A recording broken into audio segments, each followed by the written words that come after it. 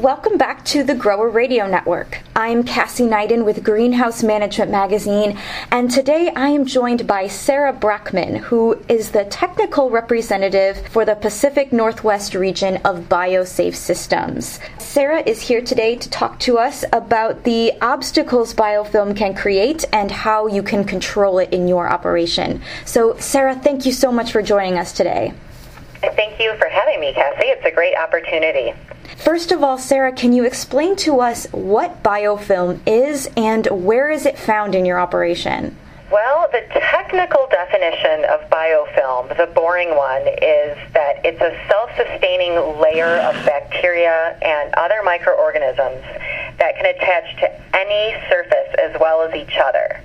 It's all held together by large molecules, and they refer to this as sort of the matrix, the force field. And this traps other bacteria, debris, nutrients, and it essentially feeds the entire system and encourages a lot of reproduction among the bacteria, fungi, virus, whatever microorganisms are growing. It is most often found, this is the scary part, biofilm is found on many, many different surfaces. Some examples would be stainless steel, plastic, copper, rubber, and lead. And these are a lot of materials that are used in greenhouses and nurseries. In our industry, we find biofilm in irrigation lines without exception. And one of the reasons is that we offer a continuous source of nutrients when we liquid feed, as well as water. Many nurseries are also set up in a way that makes it difficult to provide preventative cleaning and maintenance to some areas. So irrigation lines, they often get ignored. And instead, the focus becomes removing and replacing clogged emitters. So, Sarah, how often do you see biofilm causing production issues in the field? That is a good question. There are many pathogens that can be caused by biofilm or encouraged by the presence of biofilm, and a lot of these are waterborne pathogens such as Pythium, Fusarium, algae, Pseudomonas, even virus. And it's very hard to distinguish a lot of times where these pests are getting into the system and into the operation. Many times we look at the water source as a contributing factor. We look at soil, plants being brought in, but the one place that we don't look closely enough is in the irrigation lines. And as I mentioned, every greenhouse in the world has biofilm in their irrigation lines, whether they're underground, overhead, or ground level. So when a grower comes and says that they have Pythium or Fusarium or some of the more common plant pathogens, there is a very, very, very high possibility that the biofilm has contributed to these pathogens.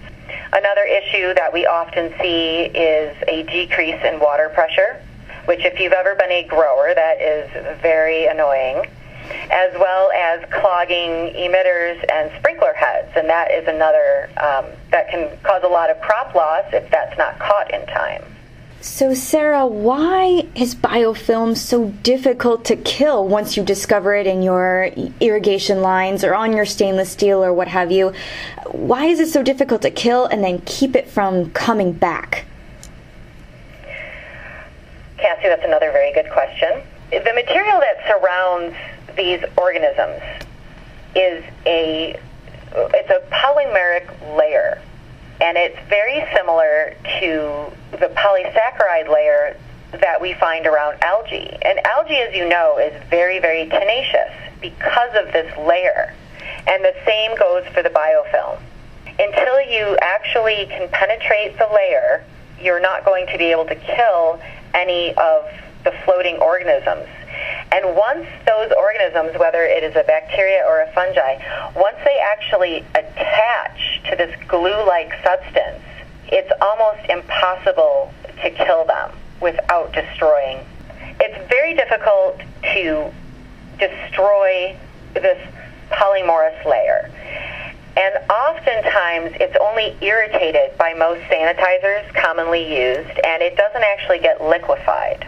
So when this happens, when you go through with a sanitizing agent and you're not actually liquefying, what you're doing is irritating and causing a response to that irritation in which it produces more of these molecules and makes this matrix even stronger. So it's even harder to kill. The more times you attack it and don't actually liquefy it, the stronger it becomes and the more difficult it is to actually kill.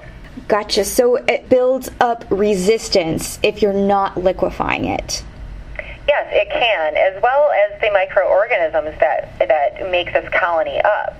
These also, we're discovering that a lot of these have resistance to very commonly found sanitizing agents and water treatments. If you think about it, any organism can develop resistance, and the same goes for what's living inside your water lines. So what recommendations would you give a grower who is considering using a method such as water treatment to control that biofilm? Water treatment is an excellent way to control and eradicate biofilm, but the grower needs to, prior to even picking out what system he's going to use, what chemistry, what materials, he has to consider the fact that unless he liquefies and shocks his lines and kills everything inside, his water treatment is going to be pretty useless. That's the first recommendation that I would give, is to follow a protocol, which this protocol is normally done when there are no plants in production. It's normally done during a very thorough end-of-the-season clean-out, but it can be done any time as long as there aren't any plants that will come into contact with the chemistries used. They use this program, and then they have the ability to come in with whichever water treatment method they use and use it at low rates, more cost-effectively, and it will work from keeping anything that's free-floating in your irrigation lines. It will keep it from attaching. And that's the important thing to remember about water treatment. The rates you use are so low that you're not going to go in there and be able to liquefy everything that's previously been growing and reproducing. So what you want to do is do that first, and then those free-floating organisms that eventually attach to the matrix, the glue, those are much, much easier to kill before they attach. And that's your goal with water treatment, is to eliminate those before they can attach. Sarah, thank you again so much for joining us today and for providing us with your insight to fight back against biofilm. Where can growers go if they have additional questions for you? Well, Cassie, they can start by visiting our website, which is www.biosafesystems.com. They'll find a wealth of information as well as labels, SDS sheets, etc. They can also reach us toll-free at 1-888-273-3088. And that will put them in contact with our headquarters, our main office, which is located in East Hartford, Connecticut.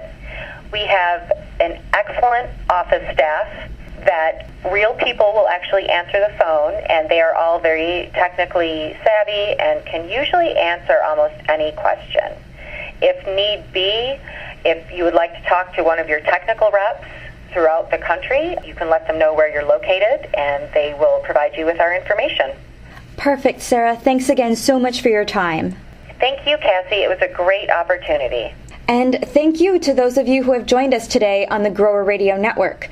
For more podcasts, please visit our website at greenhousemag.com/media.